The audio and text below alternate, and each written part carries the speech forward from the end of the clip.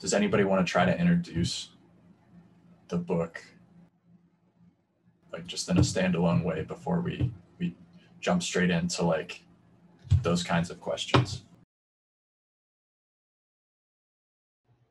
Well, why would Wyoming Red Star want to read this book, and start their study sessions with, this text? What about this text is, attractive for that?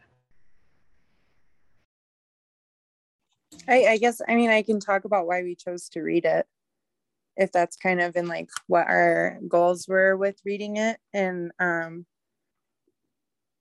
I guess we were looking for something to be able to do together while being so far apart from each other, because a couple of our members, Adam and Sean, are in Laramie and I'm in Jackson. And so we weren't really doing a lot, and we wanted to be able to begin organizing. And a big question that we had about organizing was like, how do we become educated? How do we study? How do we study leftist theory? Because it is really difficult and dense, and what most people tell you to do is, just read theory or just Google it or whatever. And we were really struggling with that, or I was at least. And I just generally struggle with reading and reading comprehension, and have for a while. And so I pitched it I posted on Facebook and got a lot of really good feedback from some other comrades in the Marxist Center and elsewhere, who recommended reading an article on The Guardian. I can't remember what article it was, but it mentioned pedagogy of the oppressed, and that it was an essential for anybody interested in engaging with education in a leftist space. And that's exactly kind of what we were looking for, is how do we educate ourselves and help educate, others about, or like, just like help others be more aware of their being in the world, pretty much. And so that's why we chose pedagogy of the oppressed. Yeah, the article that Mel mentioned is what does an inclusive study group look like, on Regeneration, which is the mouthpiece for the Marxist Center. And I think one of the things one of the questions that article piques in particular that I think was of interest to us in Wyoming Red Star is like how you almost do make your time work like twice as effectively for you in terms of the context of a study group or political education or something like that. Because a lot of times there's a certain amount of descriptive language that you need to acquire to be able to engage in like, especially left spaces, right? So that kind of, to the outsider, looks like gatekeeping and less a, I don't know, it functionally performs the role of gatekeeping. How would we say that? So we found ourselves in a position where we needed to weigh in on a particular political question within our organization. And we didn't have the language to do so effectively, at the same time that we were also recognizing the need to do some sort of political education process in our own organization, while knowing that there are other people that were asking and answering the same questions in their own independent research, like both in our workplaces and in our broader communities, right?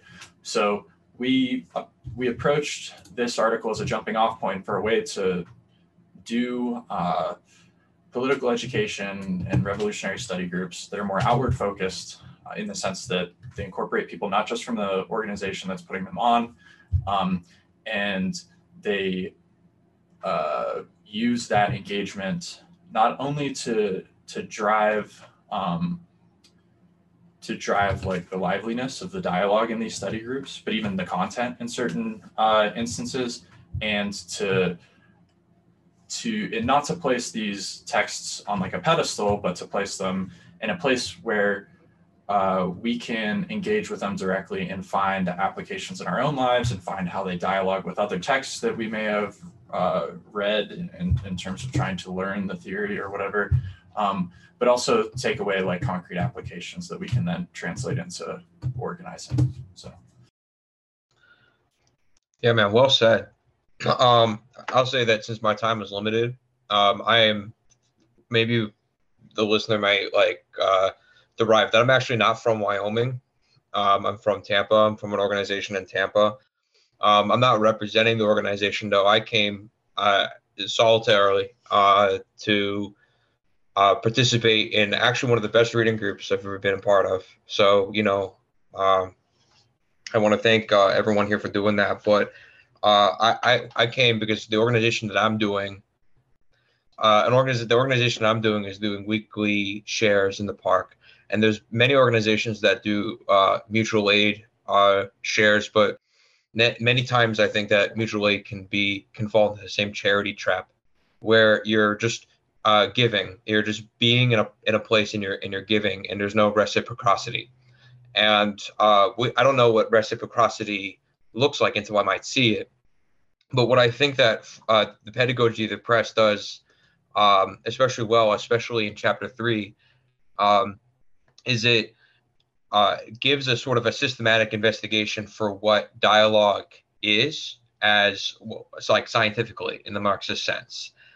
It gives the author is wholly a dialectical materialist. He claims often that things are dynamically changing and transforming because of internal contradictions, and that these contradictions don't come from anywhere else but the world themselves. He makes no overture to abstract processes that aren't immediately anchored to the real world, and our world especially, that the process that he's describing is dialogue. And what I learned a lot through this book is that dialogue can be understood scientifically, and that's something that I think can help apply to our weekly shares, is that we have to engage in dialogue in order to understand what people's problems are. And that's probably clear from the many references that he makes to Mao and Lukács, especially Mao, where our organization has sort of a mass party, tint to it. So we're have a Maoist sort of influence. So we're trying to figure out how people themselves can develop the problems, can develop the solutions to their own problems in a way that, that this book makes kind of clear. So that's what I wanted to say and what I learned from the book and why I think it should be read. Awesome. Thank you, Matt. We were very pleased to have you in the study group, and you contributed a lot of great things. I wanted to run with one of the things that you mentioned. First, in kind of laying out the book, perhaps, just so that we have some sort of a roadmap where we can lead people through. The prefaces and introduction obviously serve to kind of locate the book in the context of what it's responding to in time, and the context of the author, in particular, Paulo Freire in Brazil in the I think the 70s to 80s is when he was writing and taking and accumulating his experience in the form of this text. And then in chapter 1, we get a very good description of the method of revolutionary pedagogy, one that goes all the way down to the core of our being as social beings in that Marxist materialist sense that we're talking about, but one that unfolds from the dialogic encounter between individuals, and uses a lot of language that spills out from that, but otherwise is generally some sort of Marxist humanist description for how we know the things that we know as social individuals. Chapter 2 is his description of the banking model of education and how a revolutionary pedagogy needs to invert that relationship in so many ways, before we get into the concrete method that is proposed in chapter 3 in the way of, he calls them, I think, or social investigations, perhaps. It is an investigation process that he's describing in chapter 3 to arrive at some program content of education for an area and for a community, and one that builds up from the dialogic method that he's described earlier in the book. And then we go from this set of more concrete prescriptions for how you engage with the people as somebody seeking to organize in an area to the broader implications again in chapter 4, and some additional context that maybe some of these descriptions can give in ways in which some of his concepts of themes and false consciousness and stuff interact as well. So from that, we're probably gonna, as people who focus on organizing in our lives, we're gonna be mostly focused on the content from chapter 3 as a result of that. And that's probably neither surprising nor is it unique. Counterpower, one of the fellow travelers, ex-Marxist Center members, in their published book, devotes a whole subchapter to the process of social investigation that they crib directly from Freire. So clearly other people within the milieu are taking insights from this as well. And that's what we've elected to focus most of our time and attention on, and how that applies in our daily organizing tasks. So that said, does anybody want to start chiming in on any of the specifics between the general, like the dialogic method as a whole, revolutionary pedagogy, or the beginnings of some of the important concepts in chapter 3 that we can apply to our organizing? That of the investigation process, the reciprocity between investigators and co-investigators and the people, generative themes, mystification in the way of myths. Does anybody have anything that they would like to jump off of there based on our discussions? Yeah, maybe I'll venture, like in the very beginning of chapter 3, there's the tension between action and reflection that's offered. I think it's very easy to become habituated into a sort of activity.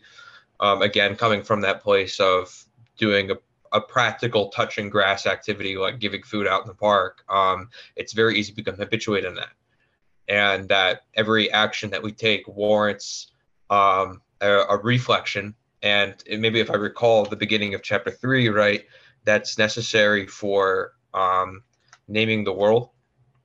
I think that's the connection, which he kind of does interestingly, because naming for Freire is also, naming the world is also actually changing it. So it's fun. He kind of deliberately conflates naming something and changing it. And I think that comes directly from this tension between action and reflection. So I'll put that out in the middle. Yeah, I think you're absolutely right with that. Any sort of action for him, if it's embodying some sort of like true praxis, incorporates in some sort of unity that necessary moment of reflection, that then allows you to apprehend yourself as like a conscious historical subject who can change the world. So he builds off at the beginning of that chapter, this description of the world involved in naming and narrativizing it, the world as historic subjects, and one that implicates us as actors that are able to like transform the world around us if we can recognize the tasks at hand, and can apprehend through dialogue those contradictions in the world around us, that like in the context of human subjects narrativizing the world look like complexes of themes. So I guess chapter 3, I'm having a really hard time like connecting my thoughts right now, and so it's hard for me to directly respond to what you're saying. And I keep thinking like, oh, I'll say this, but then I'm like actively listening to you, and then I forget what I want to respond to. So sorry about that. I'm just gonna go, I guess. So chapter 3 for me was really, really helpful because in like leftist organizing spaces, there is like a big push, especially within the Marxist Center, which Wyoming Red Star Coalition is part of base building. Everyone says base build, go talk to your neighbors, go talk to people, and for me, for a long time, I really didn't know like what to talk or why we were talking, or like I understood that the goal was organizing, but oftentimes when you like go and talk to people, it's scary and intimidating for them. And Freire in chapter 3, I mean, I guess throughout the book and in chapter 4 a lot, talks about like why you can't do that and why that doesn't work. I just want to say something real quick. What you said is good. Is like you can't just go talk to someone. Like we can't go knock on someone's door and like say, hey, what are your problems? It's like it's tailism. It's like I mean, that's what I was criticized for, something like that. I was like, we should like go talk to people, and they're like, well, you can't just go ask people what their problems are. It's, I don't know. That's something what you said, which kind of reminded me. It has to be something more deeper than that. Thank you for that. Yeah, it is. It totally does. And I guess that's what Freire says, is that like the way that the world is coded to people, or like, I guess they're, what am I trying to say? That the awareness that people have of the world is often coded by the oppressor, in kind of a way. Maybe I'm not saying the right way, but it is coded.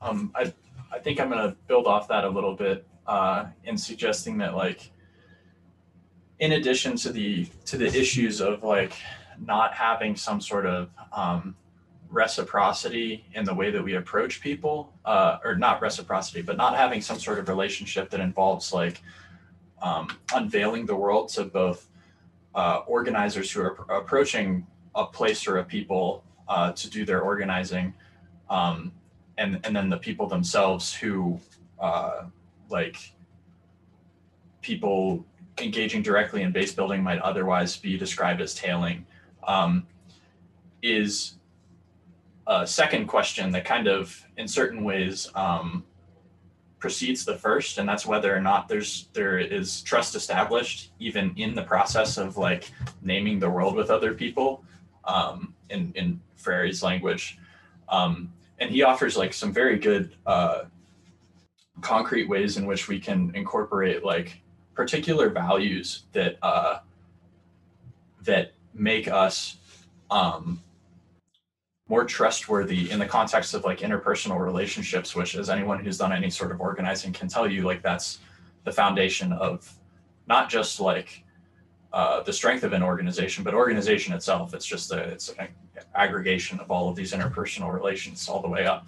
But if we are to truly create relationships with these people, and maybe more importantly, help them facilitate the creation of relationships and collectivities at that base level, there's a set of ethics that he suggests help facilitate those sorts of communications. I'm going to go ahead and name those. He uses a explicitly like humanist language that comes out of his milieu in South America with like liberation theology and stuff. But the values that he emphasizes are love of some social other, humility and perspective, acknowledging that you don't have the full context or information about a situation or an encounter with another, and then faith both in the people and each other as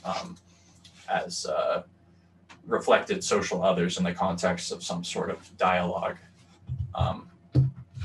Matt, you want to follow up on that? Yeah, you mentioned that love, humility, and faith maybe humility, faith, and love. So faith isn't like at the very end, but are like part of that milieu. But it's in talking to people today, and in my experience growing up in Florida, those values are still very much important to people. And I think that we should hold on to those and try and like recover what those values mean as organizers. Because many people who I speak to who are not in left spaces, so to speak, and people who I try to follow up with, which I'll say parenthetically, people love when you follow up because no one ever does it. And that's speaking from experience. Someone told me that verbatim. That we should recover what those mean. They're important. They're important, and I think people will find them important. Yeah, I would say the other thing too to keep in mind when we consider what like some people might describe as like anachronistic values, especially compared to like some of the more like cynical takes that you can find around certain parts of the left, is that these are also like almost verbatim exact opposites of the sorts of like values that are incentivized by the social media platforms that like we find ourselves like communicating with people most of the time too. So like we kind of have to be taught to do these things again, especially in the context of face-to-face communication, where you like do need to establish some sort of trust if you're ever going to ask people to make some sort of leap of faith in like signing on or like agreeing to be part of like an organizing ask. And as a result of that, like these do have to be inculcated pretty deliberately, whatever name you have for them. And they're kind of an essential prerequisite in the context of like some sort of dialogic epistemology for agreeing on the same like set of information, even by which you can like name and transform the world for someone like Freire. No, I think you said it better than I could admit, and I do gotta drop. I want to say again that I love being part of this, but I think maybe trying it back to the encoding and decoding example that Mel brought up is that love, humility, and faith are very much Christian values, not exclusively, of course, but they're very much coded that way. And especially in our situation, they are, in my experience. But also in my experience as an organizer, there are habits which are necessary, especially for establishing in face-to-face communication. There's something mysterious about how effective that is in resolving conflict, that we have to try and inculcate, as you said, and decode, and then recode it as revolutionary, and as a revolutionary habit. I know that Freire says a lot more that y'all are going to cover. Regrettably, I can't be part of it today, but that's what if I were to title some sort of analysis based off of it, I would probably use those 3 words. And when I bring what Wyoming Red Star had talked about in company to my organization, the organization I'm a part of, I'm definitely going to approach it from that, perspective, because, there's many people who dislike us, but, we're our own worst enemies too. And forming dialogue with others, concomitantly means that we have to always refresh and, wet our own dialogues with ourselves, in order to, actually prove an example, like an organization worthy of representing the working class, in my opinion. But I love you all. I have to go. Thank you so much for being a part of this, Matt. Yeah, no problem. Well, next one. Yeah, thank you. Let's keep in touch. Oh, you had a response to what Matt was saying. Okay.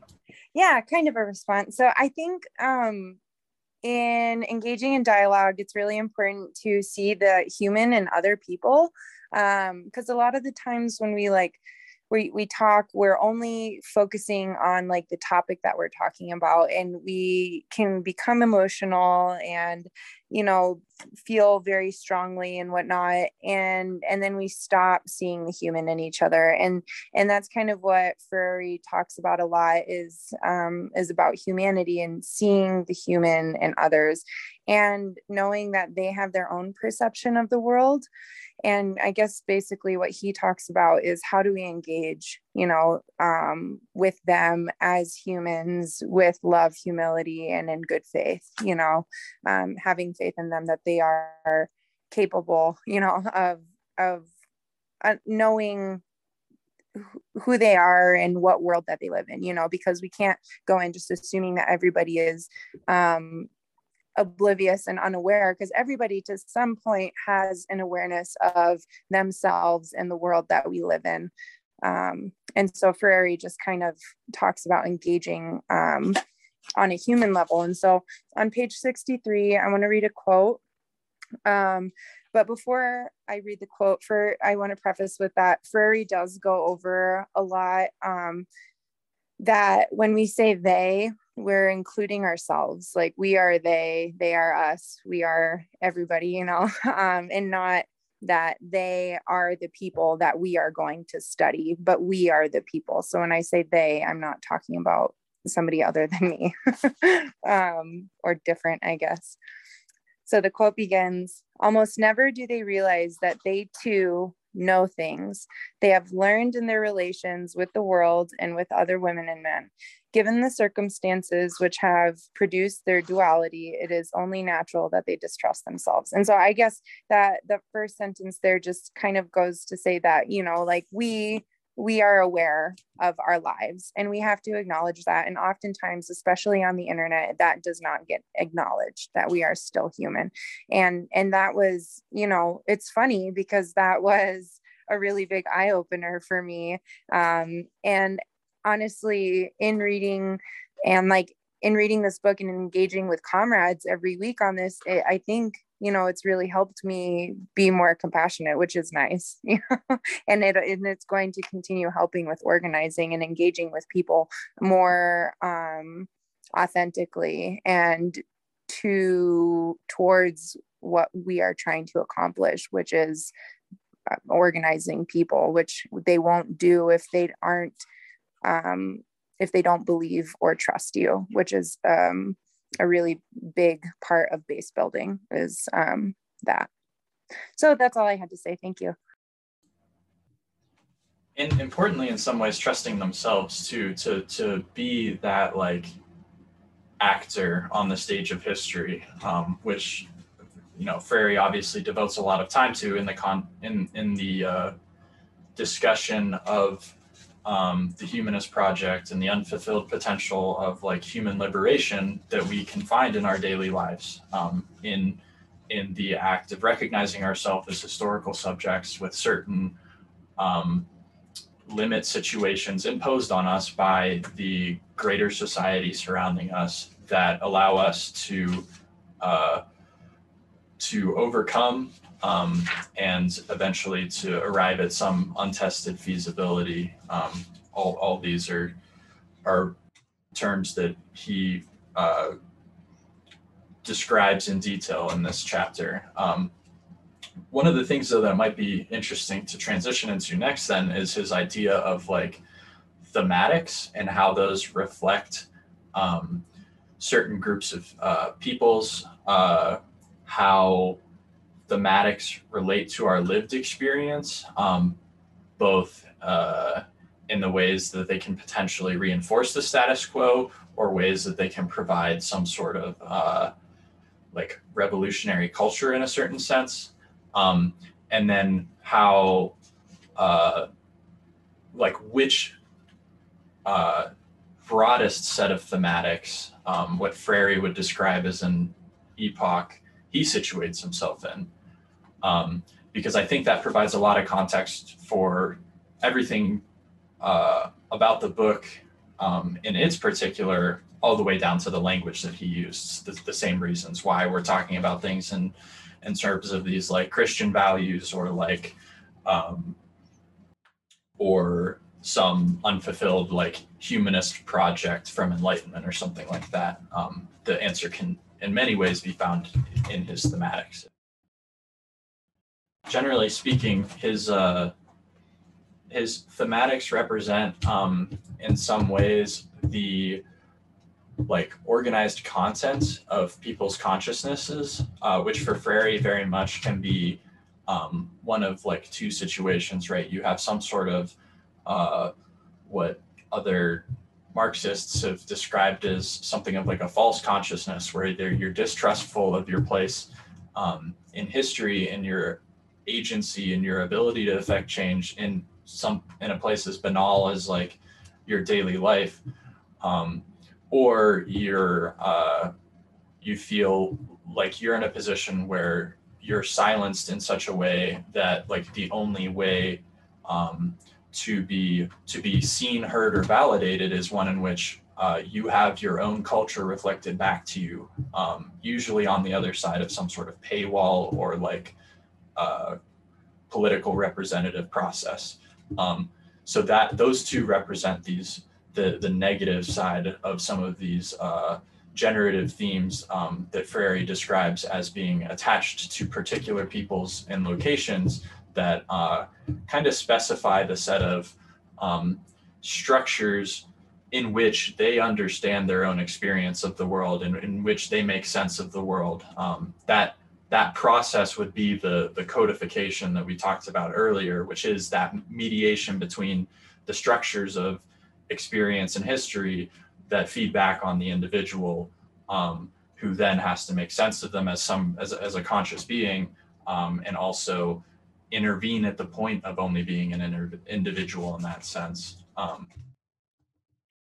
Yeah, so that's where he builds up some descriptive understanding of how we narrativize ourselves as individuals, and how in apprehending the world through dialogue with people in a place, we can unveil the world and kind of come to that kernel of truth about the contradictions that are present in their place. We can show to them how the mediations are helping by decoding existential situations that we see as organizers talking to individuals in a place. This is typically what organizers will describe as things that are like widely and deeply felt. Like if you can identify those and you can understand the mediation that's going on there, the myths that they perpetuate, that kind of preserve the status quo, especially for an area. Those are the ways that you connect to people, and you can kind of implicate historic tasks for individuals in their fight against the banalities of exploitation and domination in everyday life.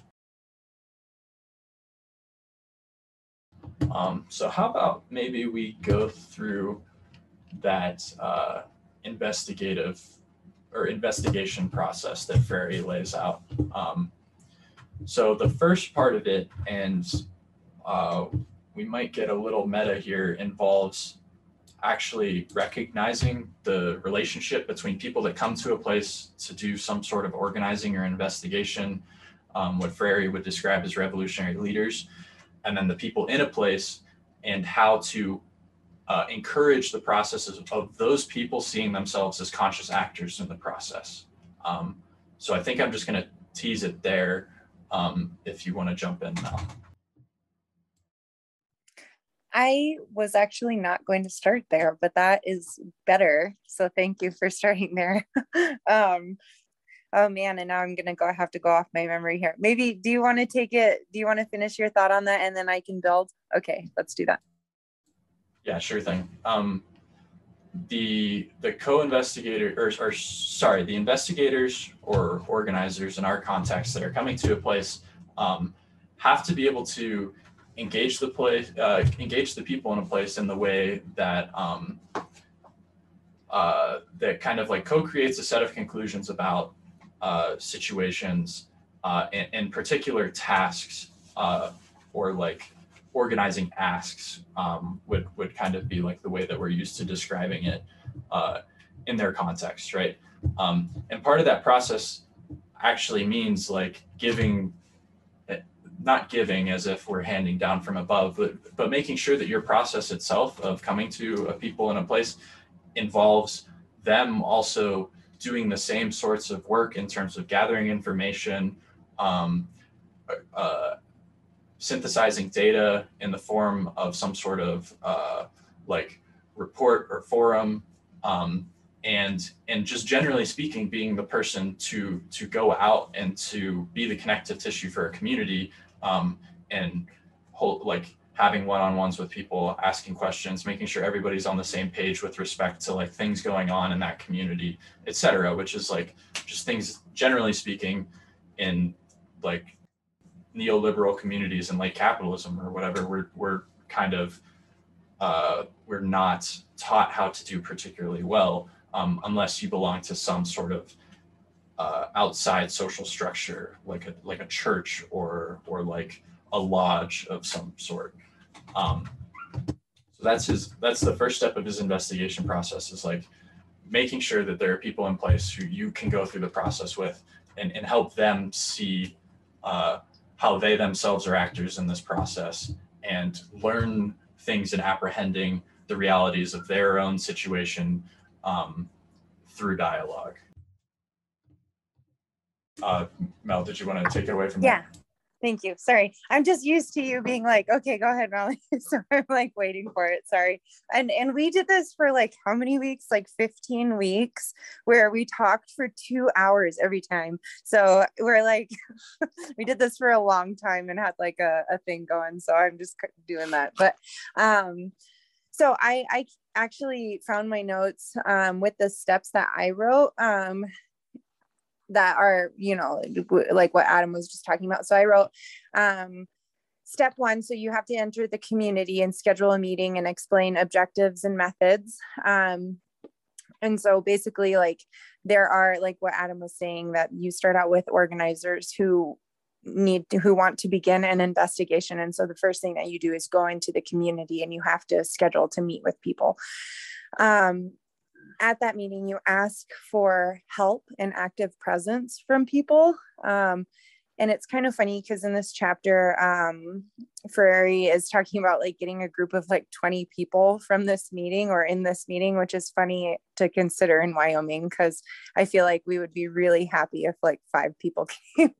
And then after that, so after you have people in this meeting, you ask them to do something, you give them a job, and it's not like, you know, you are giving them a job to do. It's that you're all engaging in this work of investigating together, and you can't do it on your own, basically. And so you're asking for an active presence of everybody, and so that you're all there together doing this. And then from there, you gather life data through observation visits. And he talks about this on page 111 a lot, to understand like what people's level of awareness is of their coding, and of the contradictions in their lives.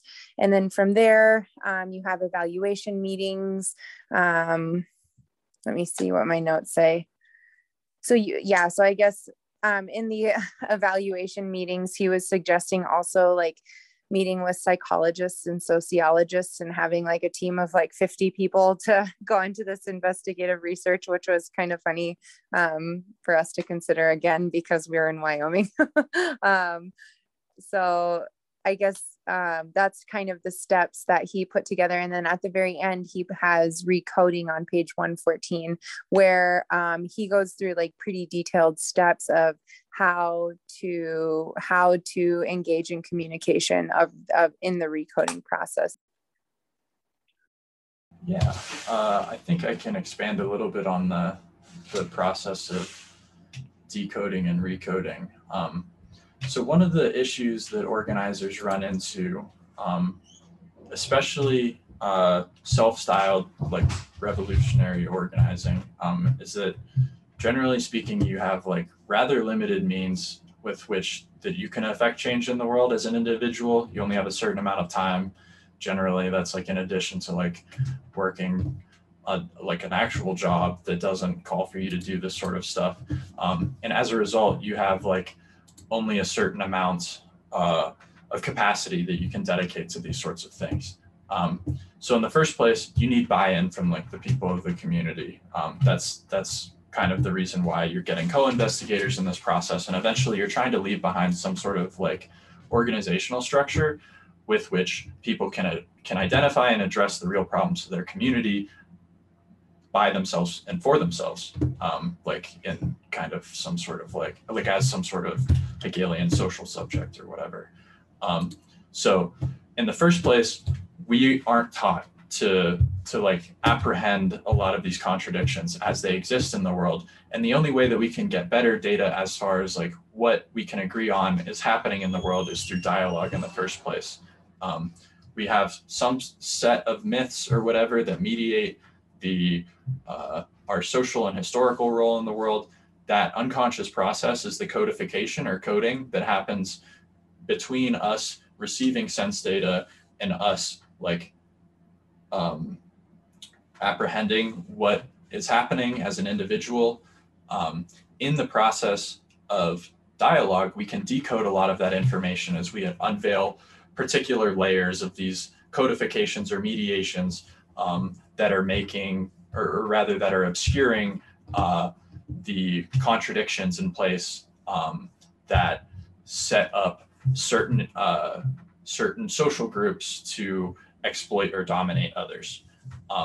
So Freire's process in the context of an investigation is for us to go out into a place to gather up all this lived data of experience, and then to do more or less like individual reports that get aggregated, that are also done by the co-investigators, that give them that subjective experience of doing the kinds of work necessary to make sense of the world in dialogue, by which we can settle on like a couple bigger contradictions. I'll say that from our organizing experience as part of Wyoming Red Star, we focus on tenants issues. So in certain senses, we're already like kind of jumping the ship here in the sense that we recognize that we're talking to a bunch of renters who that is the common experience amongst people.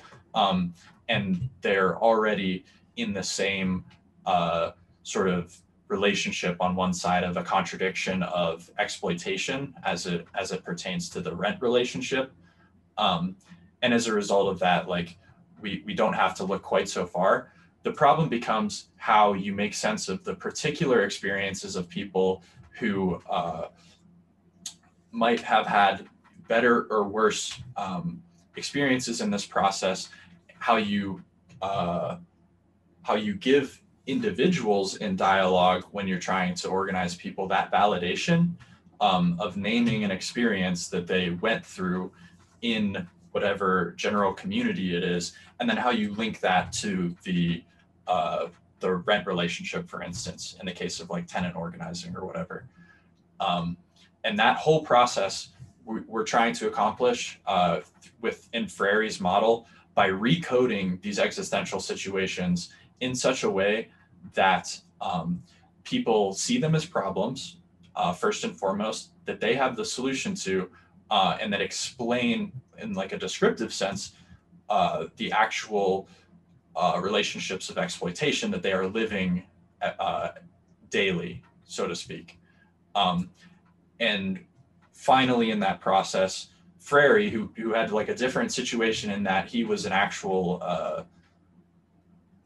member of government, I think, at the time that he was writing this book, or he was employed by the government to do these sorts of social investigations in the context of literacy education programs, then translates this into some program for a place. But as you know, revolutionary base builders, you could just as easily substitute an organizational, like a small organizational structure into the position of this program. We've already established there are certain strategical or tactical things that are effective in this area between one-on-ones, report backs, between having points of contact that are articulating between all the members of a community and making sure that everyone's on the same page, both in terms of being aware of what's happening in the community, but also those potential tasks or asks for a community, and then you leave that behind in such a way that it is self-sustaining and a robust system, so that people have the means in place to protect themselves in what otherwise are just individual experiences of getting fucked over by landlords, for example. Did that description seem to do the section justice? Yeah, thank you. That was really great, Adam. I was just going to chime in and say thank you. That was great, highlighting on what I was saying, or adding to what I was saying. There's one other thing that we actually didn't spend that much time talking about during our weekly meetings that I thought might be interesting to tackle today, that comes out of this section as well. And that's his description of a thematic fan.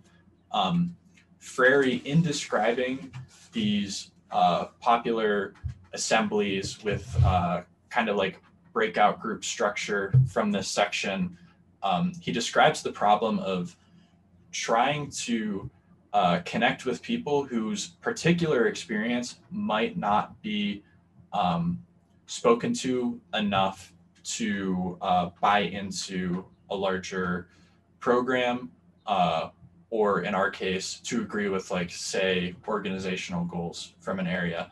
And the way that he suggests that this can be resolved is through what he calls a thematic fan. So if we recall, his themes are kind of the like narrativizing social and historical structures that we find ourselves within.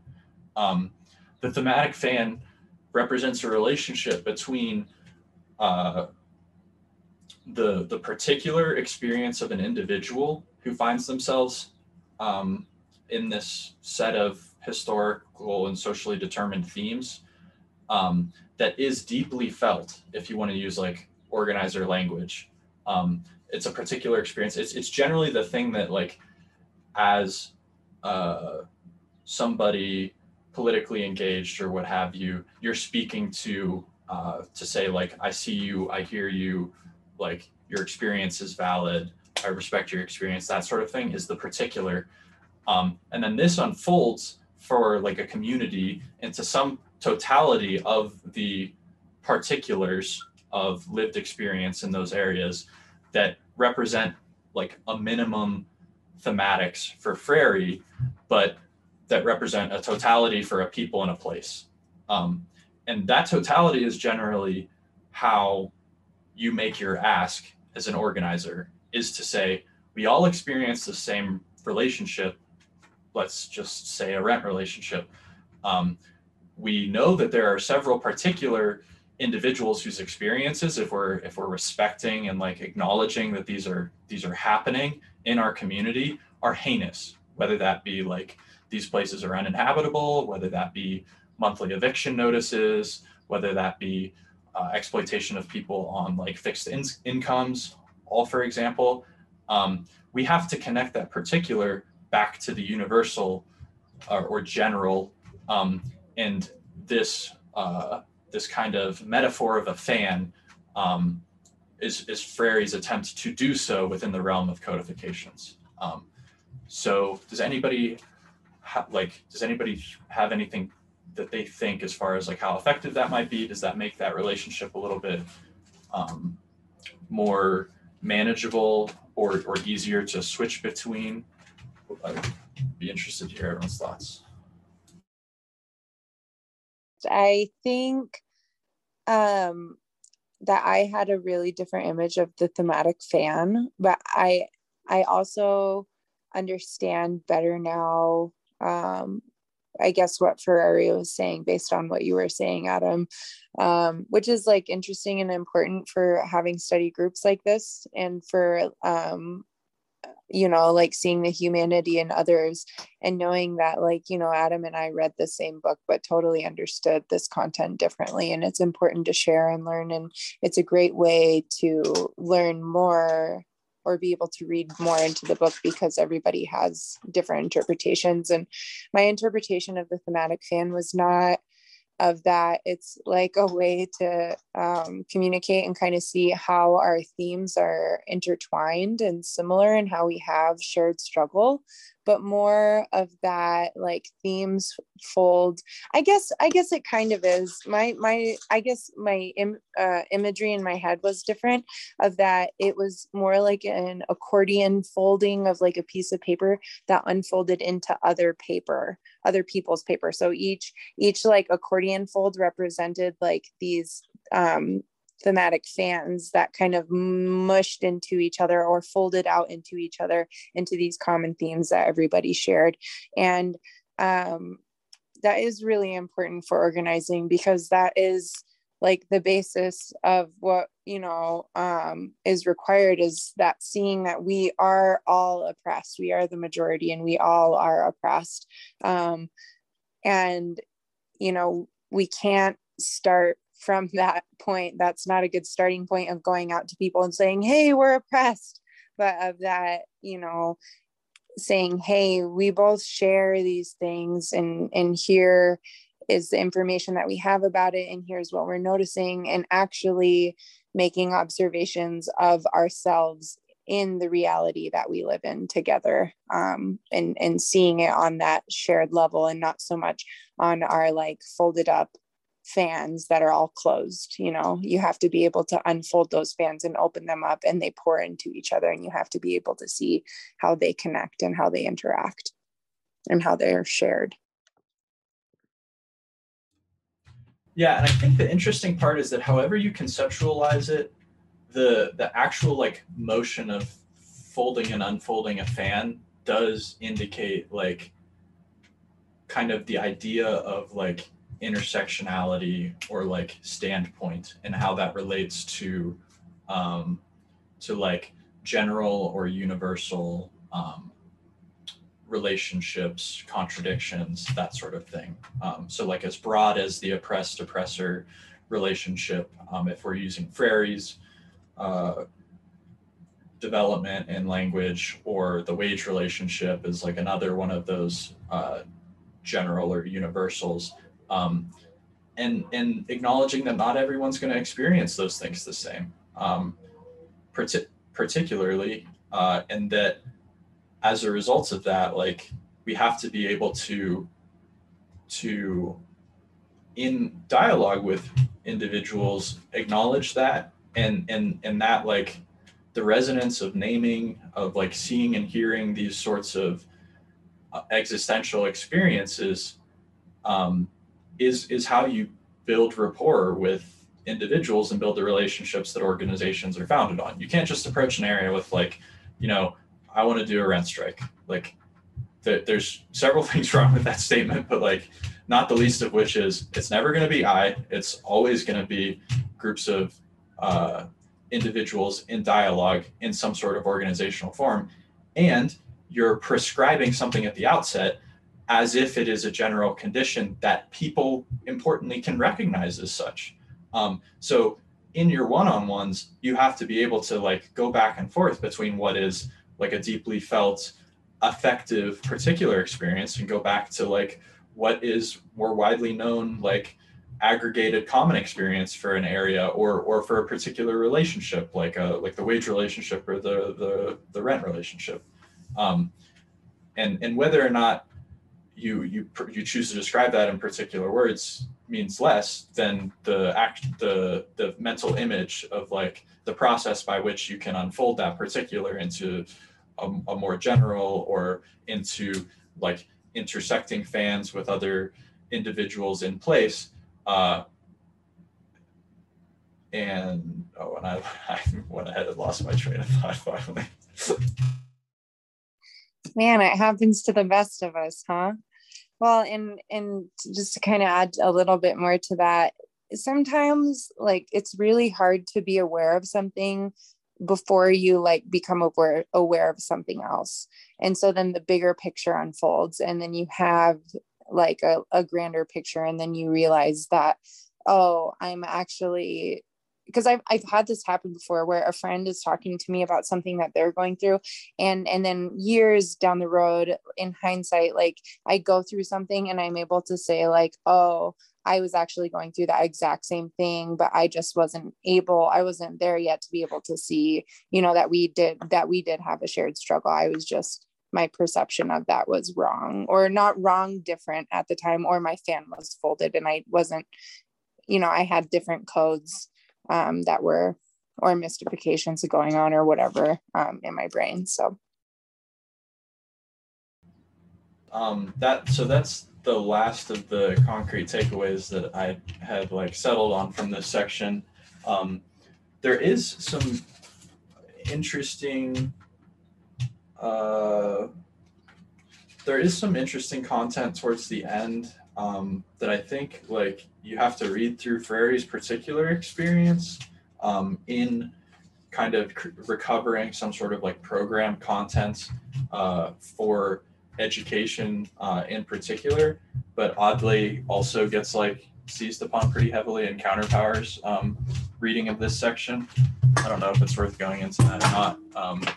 It's interesting if nothing else, in particular because I don't really think that we can kind of marshal the resources necessary as individuals in a lot of instances, or as groups of like working class organizers to be able to like create some sort of program around elevating consciousness in quite the same way that Freire might have been able to.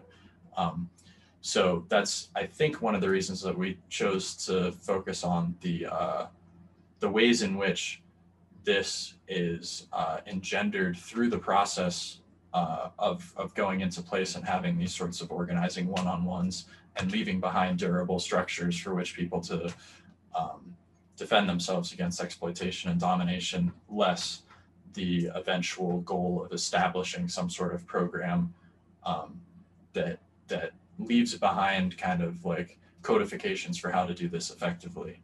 I mean, interestingly enough, hopefully this process for us has been that, in the sense that like, hopefully we're leaving behind a way that you can approach radical education, revolutionary pedagogy, outward-facing study groups in such a way that leave people ready to engage with theory, to incorporate it in some reflective turn, and apply it to their practical action as organizers and communities who are set on trying to help people realize their full potential as like human subjects that can and must liberate themselves if we're to move on from this like hellscape that we live in. And yeah, so that I mean might be a good place to end if nobody else has anywhere that they would like to take this. Thanks. Yeah, I guess like the importance of this, the steps of investigation and what the investigation process is, and, like having awareness of our own humanity and our relationship to the world and its influences on us and our influences on it and each other and everything, is that a lot, or like, or education is a part of organizing, and you're not going to be able to escape that. And this is the way that you engage. This is a great way to engage with people in education, and finding out what education people need, and what we need to be aware of, and how we build awareness and be engaged and have an active presence, because, we are intelligent beings. And so we have to engage that as well. So I think that education is a major part of this. And Pedagogy of the Oppressed by Paulo Freire is a great book for organizers to kind of learn how to do that, I guess. I think that's the biggest takeaway from the book at the end of the day, is that like you can think that all you want, that you have the perfect political line, that all that is required is going to a place and to like intervening in material circumstances in this prescribed way that you've already settled on. But the reality of the situation is that all of these social movements that end up historically looking revolutionary are all massively popular. And the way that you intervene and win the people over and make sure that like and especially in Freire's context, you make sure that people don't just adopt the trappings of becoming oppressors themselves, is through an eminently pedagogical process, through a process by which, as struggle is heightened, we learn more about the world around ourselves, and only through dialogue with each other. And we don't section ourselves off from people that, you know, others would describe as like the unwashed masses or anything like that. We actively like go into communities and like do the work of talking to people one-on-one, and recognize that we don't have the perfect answers to any of this ourselves, and we're learning just as much as everyone else in that process. And that's the only way that the pedagogy can be remade, in Freire's words. And I think with that, that's probably all from us here at Wyoming Red Star. And if you are interested in working through some of the like educational materials that we've developed in this process, hopefully there will be links in the description of this podcast for you to poke through. Thank you so much. Any final input from anyone else? No, thank you for listening. And if you're interested in joining us, feel free to check out our Facebook page, message us, reach out, respond to the podcast, whatever works best for you. We'd love to hear from you. Thanks so much, guys.